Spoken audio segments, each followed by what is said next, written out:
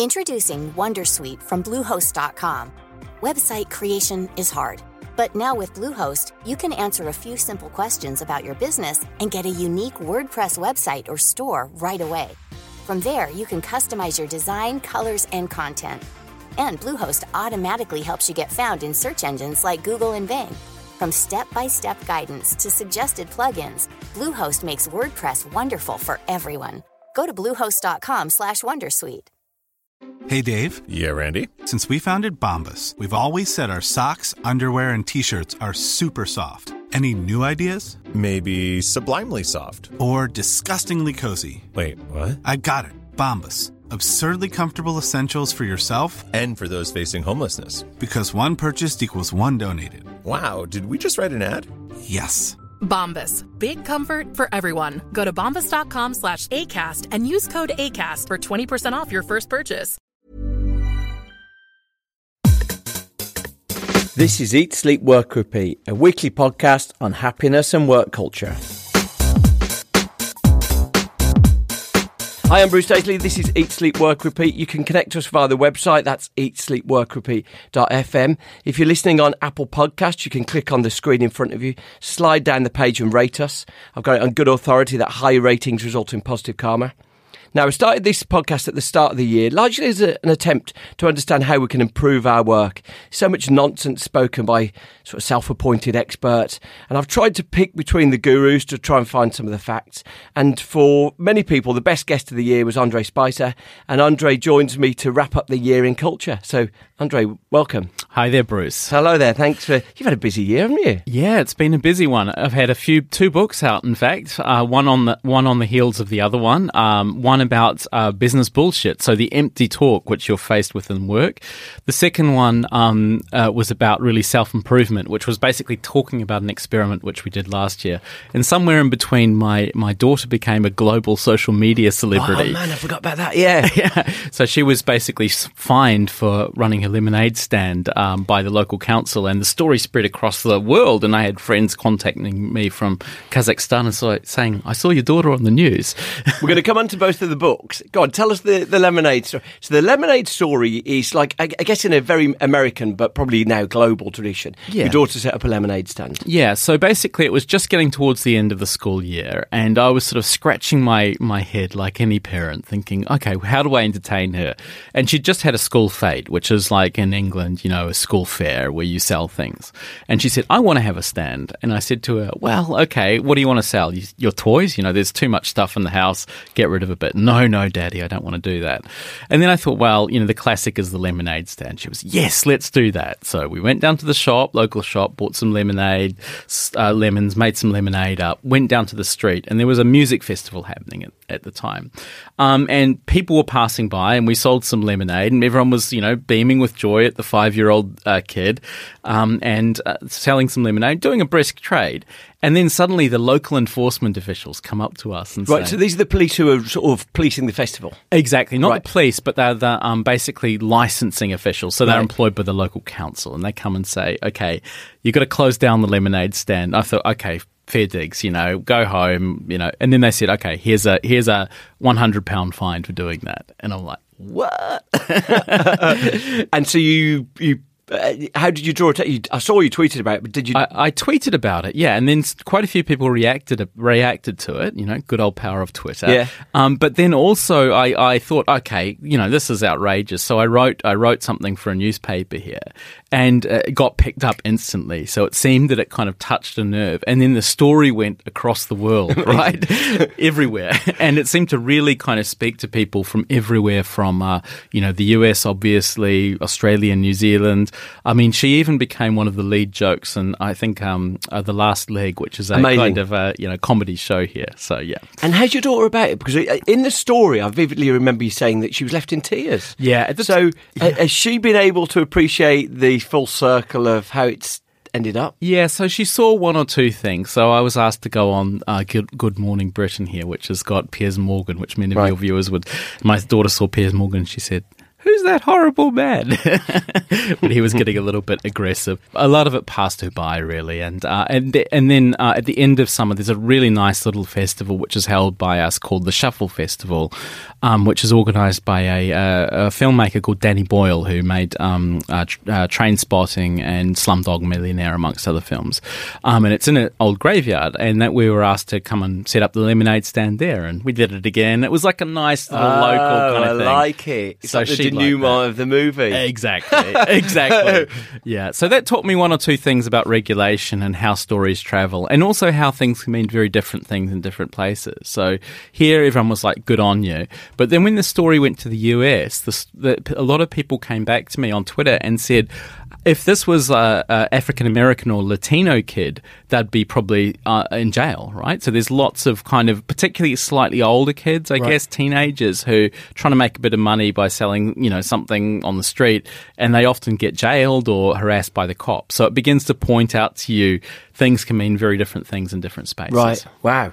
Extraordinary. Right, we're going to go through some of the sort of the big business issues of the year. And it's been a bit of business culture issues, really. And I suppose, to a large extent, some of the biggest business stories of the year have been business culture stories. So we're going to kick off, really, with the Susan Fowler story. And an old bit, we're going to go on and talk about the BBC pay gap and various other things. If the BBC pay gap, I think, revealed what a lot of companies are hiding below the surface, then what Susan Fowler did is she drew attention to something that maybe isn't as common, but does exist. So to take it in, Susan Fowler was a 26-year-old site reliability engineer at Uber. By the end of the year, she was the Financial Times Person of the Year. Times Magazine had named her one of its People of the Year. She was number 2 on the Recode 100.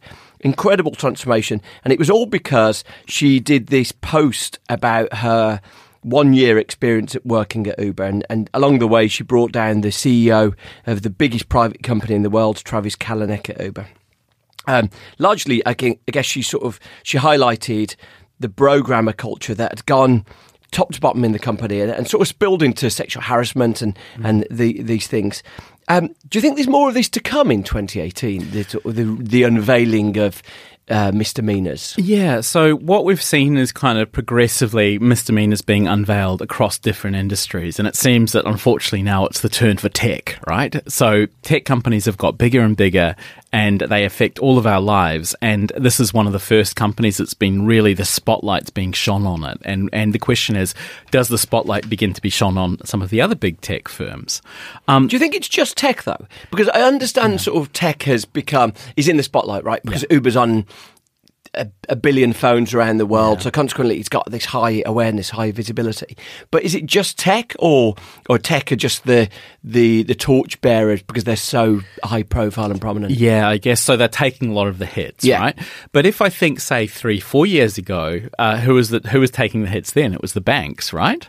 Right. And maybe it was before that consumer goods companies or healthcare or whatever. So I think it's kind of what we see is the sort of shifting attention. And I spend a lot of time, my time looking at, say, banks, slightly more boring organizations, but there's still a lot of misdemeanors coming out of that. And I think as tech grows, what we're likely to see is people shining more of a light on it, whether that's regulators or employees inside of it.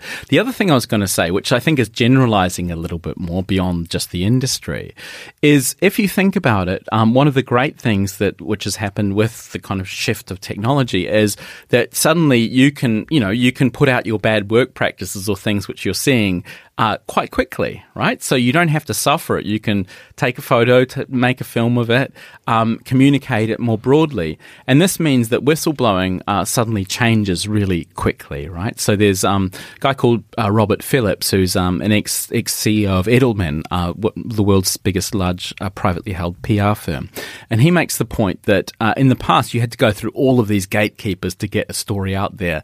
Now there's few gatekeepers, and when something goes wrong, it can kind of immediately blow up for both good or bad. And this means that companies have to be a lot more what would you call it, circumspect and look a lot more detail at what's going on within the organisations, right? So what you're saying is, previously, if someone wanted to draw attention to a misdemeanour, they've either got legal recourse that requires sort of various filters, or they've got press, which again, there's a lot of hurdles for any 26-year-old to get the press to pay attention. Whereas now you can put it in the spotlight, and for good or for bad, you've cut out those filters along the way. Absolutely. So that we see this happening again and again, and it's not just sort of programmers in Silicon Valley doing this. We also see, say, factory workers in China who'll make a film of what they're seeing in their factory, and then that gets distributed across the world, and then that puts pressure on whether that's mobile phone makers or sneaker makers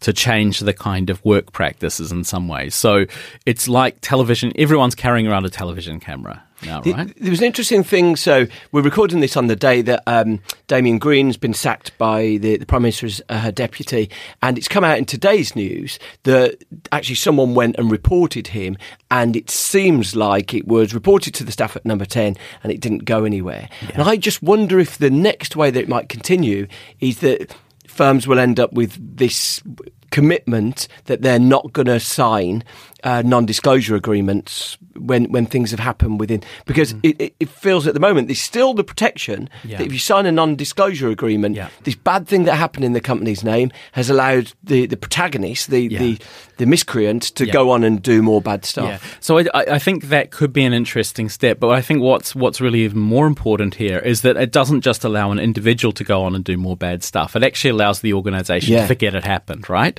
So I'm working with a researcher at CAS at the moment, a guy called Yuka Rentamaki, and he's really interested in how corporations forget.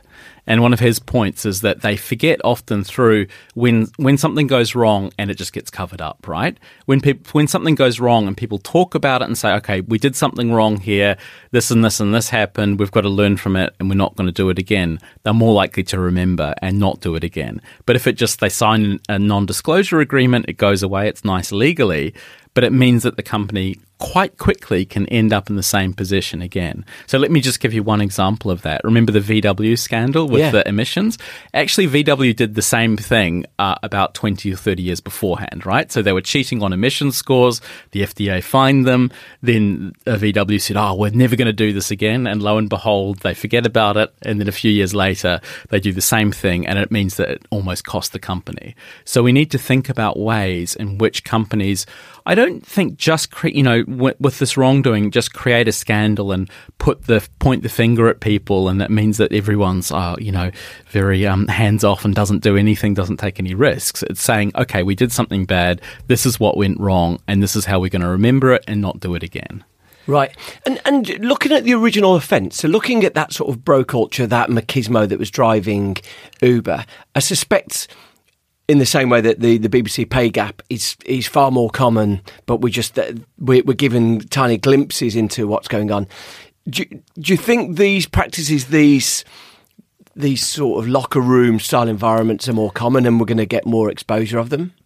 I think that they're fairly common in some places. If you look at banking must have these things, absolutely, right? Absolutely, yeah. So if you look at the kind of scandals following the banking industry, right, one of the number one things they pointed out was locker room culture, high aggressive male kind of culture, and then that would often lead to high degrees of risk taking.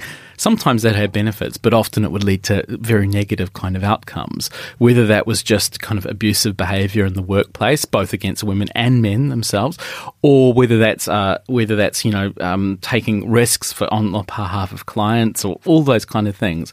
And the regulators in the banking space and the banks themselves have tried to kind of take on that culture by either increasing the number of women on the floor, trying to get people to speak out, trying to sort of tone down some of the sort of signals of masculine culture around the place. So I think that's the starting point. But dealing with these things takes time, I guess. Yeah, I think truly, exactly like you say, getting more women around the place is the only answer to it. I think, because albeit you can make all these provisions and these rules. I think it's just the day-to-day policing of things by just having a more diverse workforce. Yeah, absolutely. So, I mean, the one thing we know from social science is that when you get a more diverse workforce, generally speaking, if you have a homogeneous workforce, everyone's the same, it tends to mean that people like working with each other and they come up with average good solutions in the middle. Whereas if you have a diverse workforce, you're more likely to have either really bad performance or really good performance. Now, the question you face as a manager or someone working with a diverse team is how do you turn that bad performance into good performance? And the main thing is that when you have difference in the workplace, you have to get that on the table to start off with. Because generally, when you get a diverse group of people in the room, everyone wants to pretend they're the same. They say, oh, Bruce, you and I have got the same T-shirt on or something like that. But that covers over the differences. And inevitably, when you're put in a pressure cooker situation, those differences are going to come out sometime and they're likely to derail the process if you haven't got them on the table first. You often hear that these resource groups, which is, sort of groups based on ethnicity or sexuality, are one of the best correlates for people feeling more at home at work and feeling more anchored. Yeah. I guess because they can get their diversity out on the table. Exactly. But also being able to communicate that with other people, and particularly when there's a sense of, hey, we disagree. So being able to respectfully disagree with each other and see you and I think slightly differently here. Okay, I can buy that. Bruce is coming from here. I'm coming from here. And then we can work from that versus that problem comes out when we're supposed, a few days before we're supposed to deliver and turns into a huge fight. Yes. So looking forwards then, I mean, we've started to see these things come to the US realm of politics. There's a lot of it going on in the Senate and the House. These British Parliament start to see it. I suspect, outside of my Anglo-American prism, there's stuff going on elsewhere. Yeah. I suspect we're going to see very likely an extension of the Susan Fowler effect then, more big heads might roll next year. Absolutely. So, I mean, one of the most fascinating things which has happened this year, I'll talk a little bit more about it later maybe, is the Me Too movement, right? Which has just brought to the fore a lot of the kind of everyday sexism, harassment and stuff which people face in the workplace, from very small things up to egregious, abuses in some ways. And I think that's had two effects. First, I think it's made women feel more like, hey, it wasn't just me. I'm sharing something here. And I think the other thing, which hasn't been spoken about, but it's really important, is it's forced, men like myself to sort of rethink my own behaviours and say, hey, when have I stepped across the line? Where's that subtle line? And actually begin reflecting on it a little bit more and saying, how can I do something different in my own workplace? Yeah, I'm fascinated with that because you're sort of checking all of the language. I think it's far more linguistic than you ever think as well, like casual comments and jokes. I was really struck by, I saw a couple of people, or a group of women journalists have created the Second Source. I think in the absence of unionisation, the absence of somewhere that you can go to collectively to assert your case. Second Source is a group of female journalists who are really trying to respond to the sexism and the pressure that they felt in that trade, largely because one of the areas where you especially find male exploitation is in the area of contract work. Yeah. Contract workers who have got no security of employment, so they're easier to be abused and sort of the line to be crossed because there's a reliance, there's a dependency.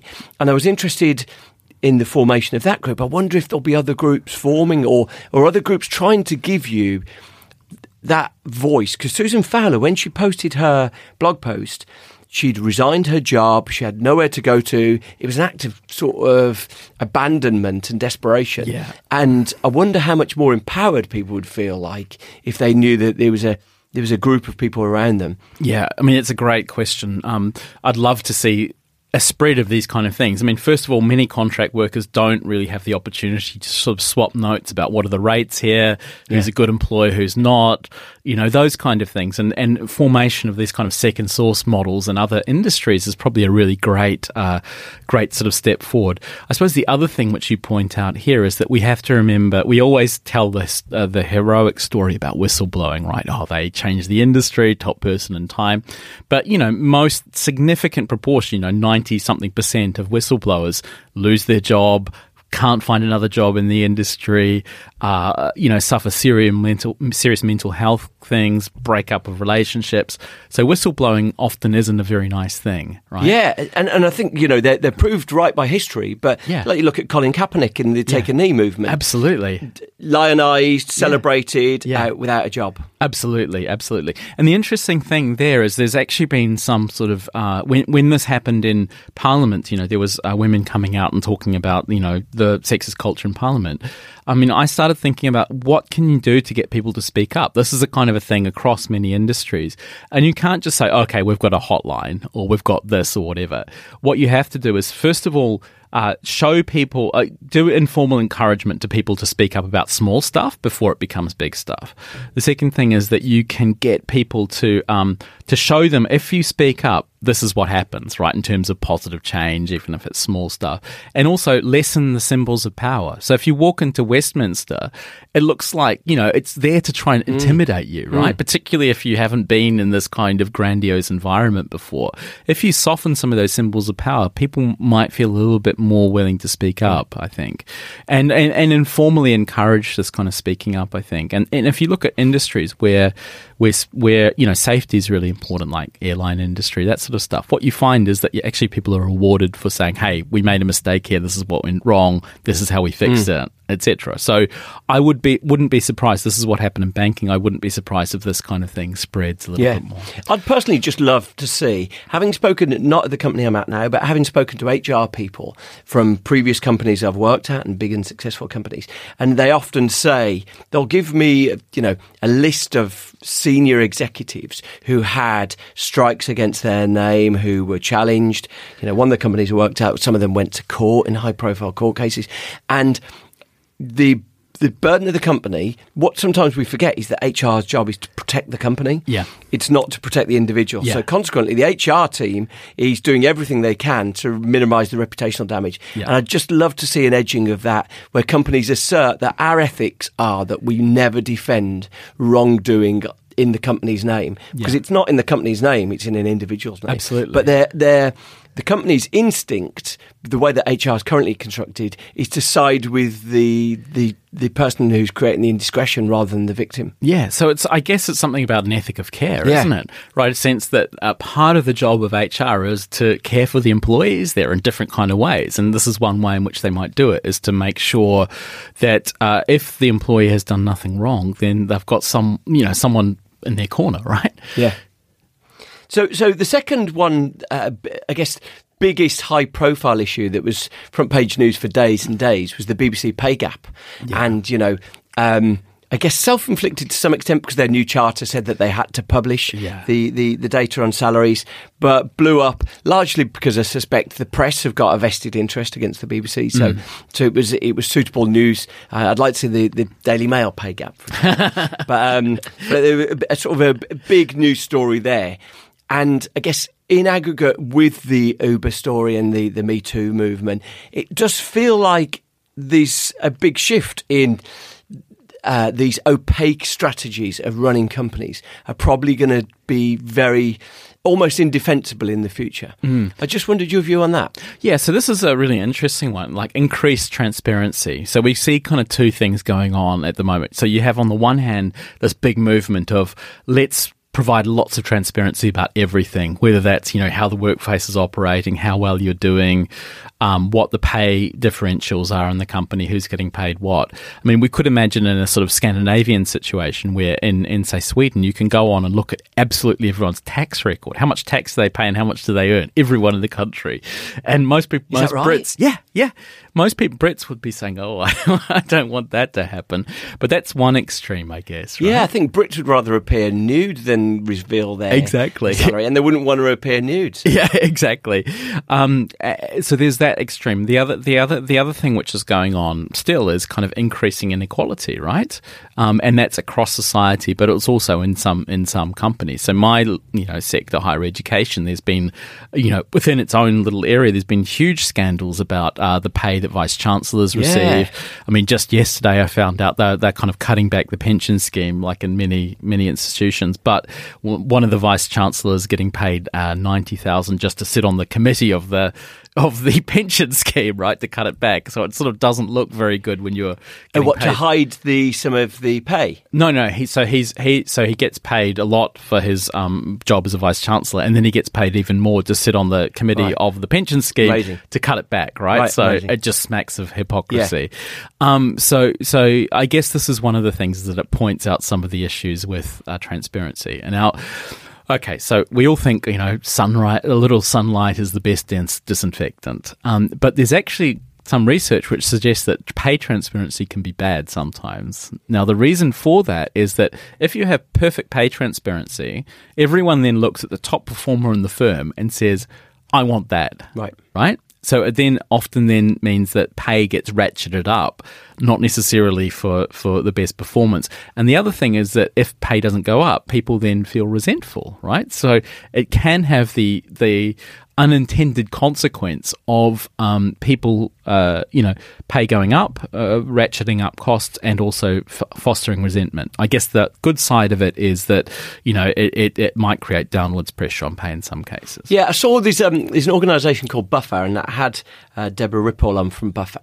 And Buffer are like this radical transparency company. And as context, their avowed goal is not to grow fast. And they want, it's almost like sort of an organic digital business, like it's sort of nice, green and clean. But they not only publish the salaries of anyone, I could sit here now and search the salaries of everyone, but this year in November they published the index that determines those salaries. So at least trying to put some reasoning behind it. So at least trying to say, if someone's got this, then they'll earn more money. Exactly. I guess we have to remember, say, in the old days, you used to have pay bands, right? And that's kind of completely gone away now, where essentially it just comes down to individual deals which you're able to cut. And what we know, say, going back to gender, is that men tend to drive a harder bargain, and they also have higher self-serving bias, higher belief in their own value, generally speaking. Although back to the thing where you're sort of checking ourselves and our own instincts. I think quite often in my experience, I've seen that when a woman asserts and pushes forward, it's seen as unappealing. That's true. And when a man does an identical action, you could probably do an A/B test on it. A man does an identical action, it's seen as sort of this desirable hunter-gatherer instinct. You're absolutely right, Bruce. I mean, there was actually a study of senators in the US Congress, and they tracked how much they spoke, what they spoke about, and then their approval ratings. And what they showed is that when women spoke more, used more assertive language, their approval ratings went down. Whereas when men spoke more and used assertive language, their approval ratings went up. Yeah. So thanks for that. We're going to be back in just 2 minutes talking about some of Andre's books this year.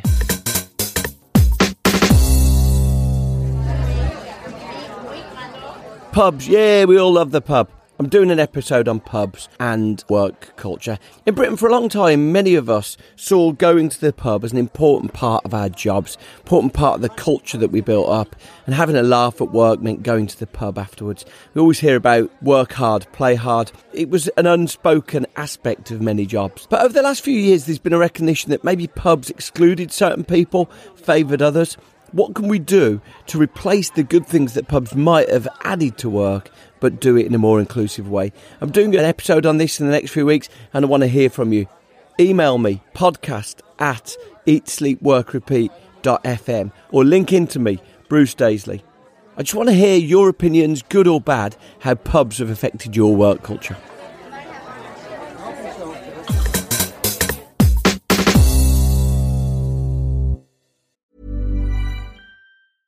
Introducing Wondersuite from Bluehost.com. Website creation is hard, but now with Bluehost, you can answer a few simple questions about your business and get a unique WordPress website or store right away. From there, you can customize your design, colors, and content. And Bluehost automatically helps you get found in search engines like Google and Bing.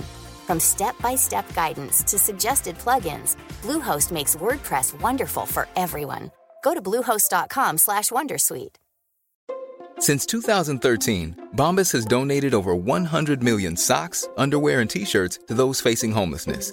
If we counted those on air, this ad would last over 1,157 days. But if we counted the time it takes to make a donation possible, it would take just a few clicks. Because every time you make a purchase, Bombas donates an item to someone who needs it. Go to bombas.com/ACAST and use code ACAST for 20% off your first purchase. That's bombas.com/ACAST, code ACAST. Everybody in your crew identifies as either Big Mac Burger, McNuggets, or McCrispy Sandwich. But you're the Filet-O-Fish Sandwich all day. That crispy fish, that savory tartar sauce, that melty cheese, that pillowy bun. Yeah, you get it. Every time. And if you love the Filet-O-Fish, right now you can catch two of the classics you love for just $6. Limited time only. Price and participation may vary. Cannot be combined with any other offer. Single item at regular price. Ba-da-ba-ba-ba.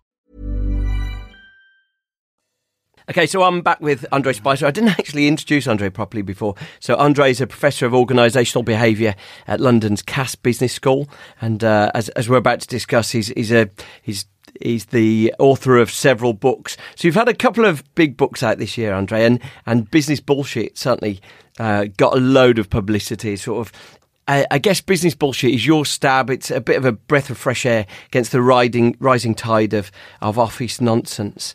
And it was sort of widely featured. There was a long read of it in a couple of publications. What made you turn your anger and annoyance into this long attack on business jargon? Well, I mean, I've been studying organizational culture for probably a decade or something, and I went along to this meeting in a large bank here in London, up in Canary Wharf. Went up onto the 23rd floor and went into a beautiful meeting room, and we sat down, and there were two people leading the culture change program in that organization. And one of them began talking for about 25 minutes, blah, blah, blah, blah, blah, blah. And I was like sitting, scratching my head. What are they saying? Sounds impressive, but yeah.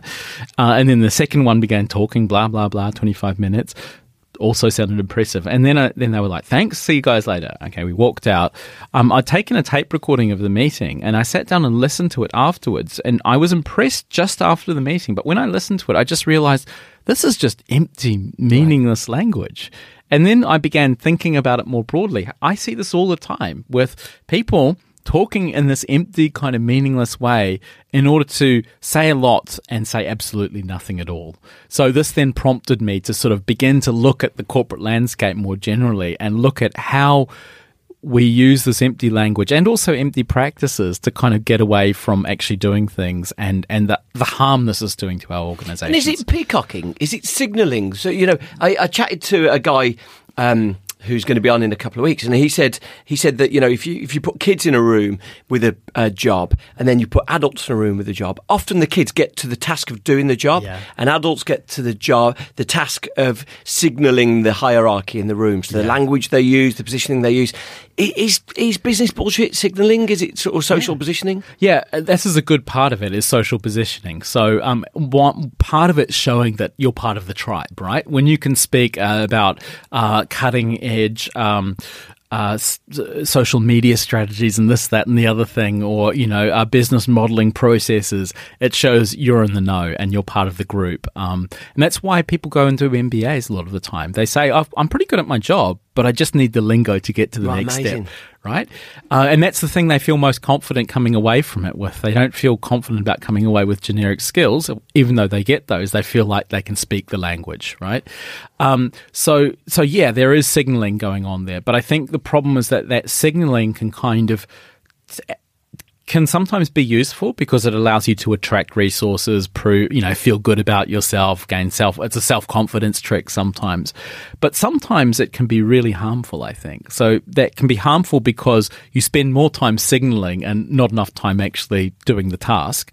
The other thing which can be very harmful is that all of that signaling can be kind of a bit of a bluff, which means that people don't get down to the actual issues and they don't say, hey, I don't really understand what's going on here. They kind of play along. I mean, I've sat in many meetings before where I've wanted to seem like I'm on it and used this language and then walked away from it thinking, well, you know, I should have asked this or that question. So in the book, you talked about Stephen Oblap's email at Nokia when he was selling to Microsoft, and it's like, hello, Was it Hello Everyone? Hello there. and it's sort of this long opaque chapter about their objectives, and it effectively ends with, 3/4 of the company are going to be sold, are going to be lose their jobs, and you're going to be sold to Microsoft. And is your point effectively, because I've seen you discussing that Nokia never fundamentally answered its own problems internally. Yeah. And is your point that the sort of the opacity of the language in that email is illustrative that the conversation inside the company was completely it was polluted by trash in the sea? Yeah, absolutely. So there was far more trash than actually addressing the actual issues. So if we just look at that email, essentially what we see is that no one wants to lose their job, but no one. What's even worse is that if you get a lot of blah blah blah about innovation envelopes and all sorts of other weird stuff, and then you're told, like, after reading a lot of this rubbish, oh, your job's going to go, right? It's like adding insult to injury. And if you then look at the kind of history of Nokia, what you see is that it was an organization which just had more and more and more jargon. And one of the major reasons for this is that they had a kind of positivity rule. Only tell us good news. So what happened in 2007 when the iPhone launched? Nokia was in a pretty good position, 41% of the world's mobile phone market. They had a pretty good idea of what was coming from Apple. They'd actually developed the world's first smartphone, so they had the technology. But they were developing a software, I can't actually remember the name of it. Symbian, exactly. They were developing Symbian, which most of the engineers in the company knew didn't really work that well. But they also knew that if they spoke up, told the negative news upwards in the organization, they'd be told, don't talk negatively. We only want positive news. And by the way, your division's being downsized or you're not going up for promotion. So the people who got ahead were those people like, Symbian's fantastic. It's working. I've got this fix, etc. Like, yes men, basically. And as a result, they developed this product for about a year longer, the software platform a year longer than they should have done. And in the meantime, Apple and Samsung accelerated ahead. Nokia, where is it now? It's not making mobile phones anymore. Yeah, so I guess what you're basically saying is that, in this bullshit, in these trappings of, trying to pretend, it's sort of like if all of life is pretending, then this language helps you dress up in a fancier clothes. It's actually preventing you from doing the job properly. Yeah, exactly. So sometimes a bit of bullshit is all right. I mean, that's kind of what I realized when I was writing this book. We need bullshit sometimes to be nice to people and to kind of fudge social situations. And we also need sometimes to appear a bit more confident when we are. But if we do it all the time, then that's super dangerous because it gets us away from actually our core job and pointing out problems. The one final thing I'd add here is this is really dangerous. It's maybe fine when you're in a company and, there's some problems. But if you look at, say, healthcare sector or schools, UK teachers, I think, teach about face-to-face with students about 16 hours a day and they work 48 hours.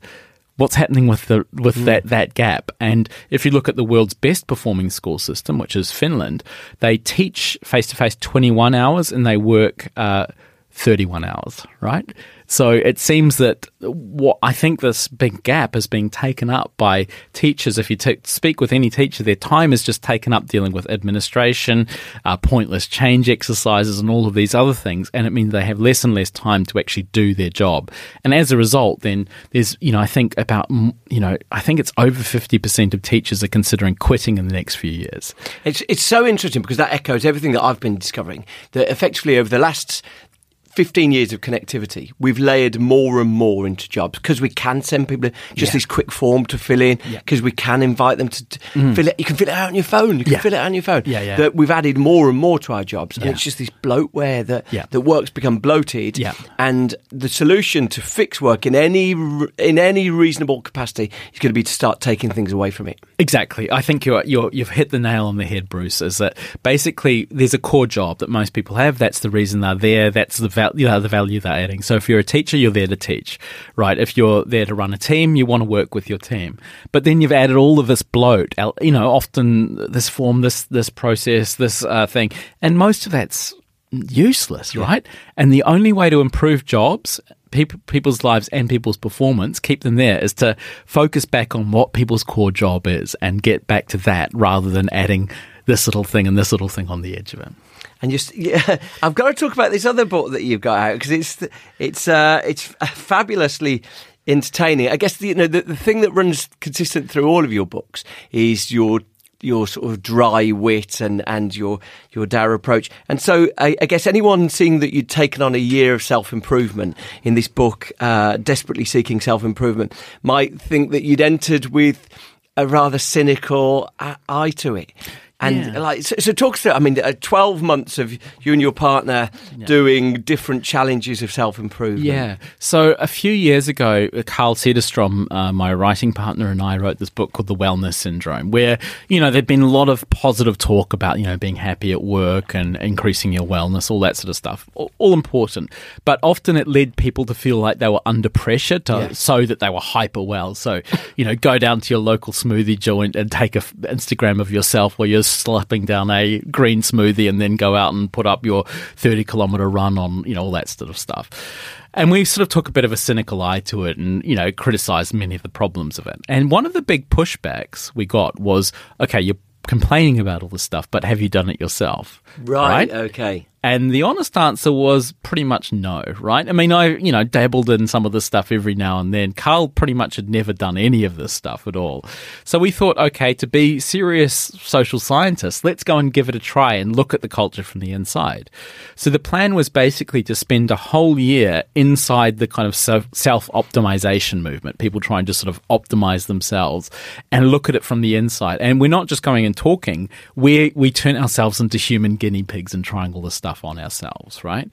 So, and in order to do this, we tried to put our skepticism aside and just say, okay, we're just going to do it, right? And we're just going to enter into it and not ask questions and just record what happened. And because I guess, we are surrounded all the time, aren't we, with the likes of Tim Ferriss. Your word about Tim Ferriss, which always makes me laugh, is that, Tim Ferriss's 4-hour work week is talk without relationship to the truth. Mm-hmm. And, we're surrounded with people who are trying to make us, if not actively, then sort of passive-aggressively asserting that the way that we're living our lives is what idiots do. Mm-hmm. And actually there's better ways, and we need to be drinking bulletproof coffee and doing Tabata exercises. Yeah. And actually everything we're doing is wrong. So you entered thinking, I'm going to at least give it a go. Yeah. Exactly. So we decided that we were going to spend the whole year, like every month, one challenge. So the first month, optimize productivity. So both Carl and I, my writing partner, tried to write a book in a month. And guess what? We kind of succeeded.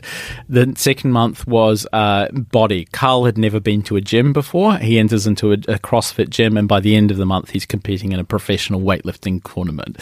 I train for and run an ultra marathon in 1 month. The third month is about the brain. So maximizing the brain. Carl becomes a memorization expert and learns pi to 1,000 digits. And I try and learn computer programming, which I fail at. Then I'm punished. Yeah. So my punishment is I have to go to Speaker's Corner here in Hyde Park and give a speech about why I'm an asshole, which wasn't the most fun thing. And by this time, Carl and I were fighting a lot. So we have a counsellor who counsels us, and Carl also basically learns French in 1 month. That was the remarkable one. Because I guess, like these later on you go in and do sex-related things, but but the learning French in a month, I actually, when I read that, I thought there's two parts. Firstly, the concentration. Yeah. So both of you stumbled upon the fact that to accomplish things in the January and the productivity thing, there is actually a route to producing more. And I'm in awe of the fact that you both wrote books. And it's principally the most effective thing was this Pomodoro method, right? Yeah, exactly. So basically that's very simple. You have to get rid of, if you want to be productive, you have to get rid of things, right? You have to push things aside. So the Pomodoro method is you simply set a time for 25 minutes and you say, I'm going to focus and work for 25 minutes. And then any of the crap that comes across my brain, like let's check my Facebook page or let's look at the phone, you put that off until the 5-minute break, which you have after 25 minutes. So you do, 25 minutes, then 5-minute break, 25 minutes, 5-minute break. And you do 4 or 5 of those and then take a longer break. So it's really useful if you have a big task you need to do, whatever that is, whether that's, paying your bills or whether that's writing a book or whatever, even talking with someone you don't want to talk with. 25 minutes and then your 5-minute break, and you can do it. Yeah. So go on. So were there any highlights? I mean, I think it's very entertaining as you're going through these different, and actually the conflict between yourself and Carl is actually quite amusing. Yeah, exactly. So we often don't talk that much about male friendships and how they can go wrong sometimes. And this is a case study of how that happened. But I mean, for me, I think one of the highlights of the year was in August, where I decided I was going to become a stand-up comedian. And I was telling this to my father, who was visiting me from New Zealand, and he said to me, "Well, Andre," as he looked into the distance, "our family's just not that funny." But then I went on and performed at the Edinburgh Festival and got precisely 2 laughs, and then repeated this in London, and I got 7. I felt like I'm a bona fide stand-up comedian. But the interesting thing I learned there, Bruce, was that to be a good stand-up comedian, you're only seen as good by the stand-up comedian community after you've done 1,000 gigs. Oh, get out of here. Yeah. What is the measure of that? Or they say how many gigs you've done, you say about 1,000. And yeah. Okay. And that's why Jimmy Carr's a bit of a legend, apparently, as he did his 1,000 gigs, apparently, in 1 year. Okay. Which is pretty intense, right? Right, that's remarkable. And why is that? Because they must see so many people coming in and out of the profession. Yeah. So many sort of career tourists. I'm going to try stand up. Yeah. And they don't last. Exactly. I think it's that, but it's also like most things that you need to repeat and repeat and repeat and repeat. And you begin to learn timing, you begin to learn how to deal with audiences. And the other thing I was surprised with is you just use the same material over and over and over again. So I remember the second least experienced person when I was doing my second gig, I sort of said, so how long you've been using this material? His youngest material, his most recent material was about 6 months old. And he'd been using that like week in, week out for 6 months. So I think that tells you a little... It's not what you visualise, is it? No. I've always thought this deliberate misdirection, but, Eddie Izzard, when he was in his pomp, used to pretend or create the illusion that it was all improvised. Yeah. But then you'd watch him 2 or 3 times and you think, I've seen all of this material before. It's just he's adding little flourishes around the edges. Exactly. And it's only once you've got it completely down pat you can... And I think that tells us a lot about how you learn a new skill, right? Yeah. And how people get good at things, is that just through repetition. Are there any things you're still doing? Good question. So I'm still using the Pomodoros every now and then. What else am I still doing? I think I've been amazed about how quickly I've gone back to my old ways, basically. What book was it you wrote? What was that? It was basic. So for me, it's basically 2 parts of 2 books. So it was kind of, if you put them together, it's basically 1 book. So the book that you wrote in January. Yeah. So half of the business bullshit book, and then half of another book, which I had to finish up. Yeah. I'll leave exactly cheating a tiny bit. But Carl actually wrote. He didn't write just 1 book. He kind of wrote most of another book, which is going to come out soon, about happiness. Strangely enough, and then also he wrote a murder mystery. Get out of here. Yeah, Scandi noir kind of thriller. I mean, this dude has nailed it. He learned French, he wrote a murder mystery. Yeah. Wow, incredible. Yeah, and became an expert masturbator as well. Yeah, no, I didn't want to get onto that. Yeah, fabulous. Good. Right, I'm thrilled to have you here, Andre. Thank you so much for joining me. All of the episodes are on the website, which is eatsleepworkrepeat.fm. See you next time.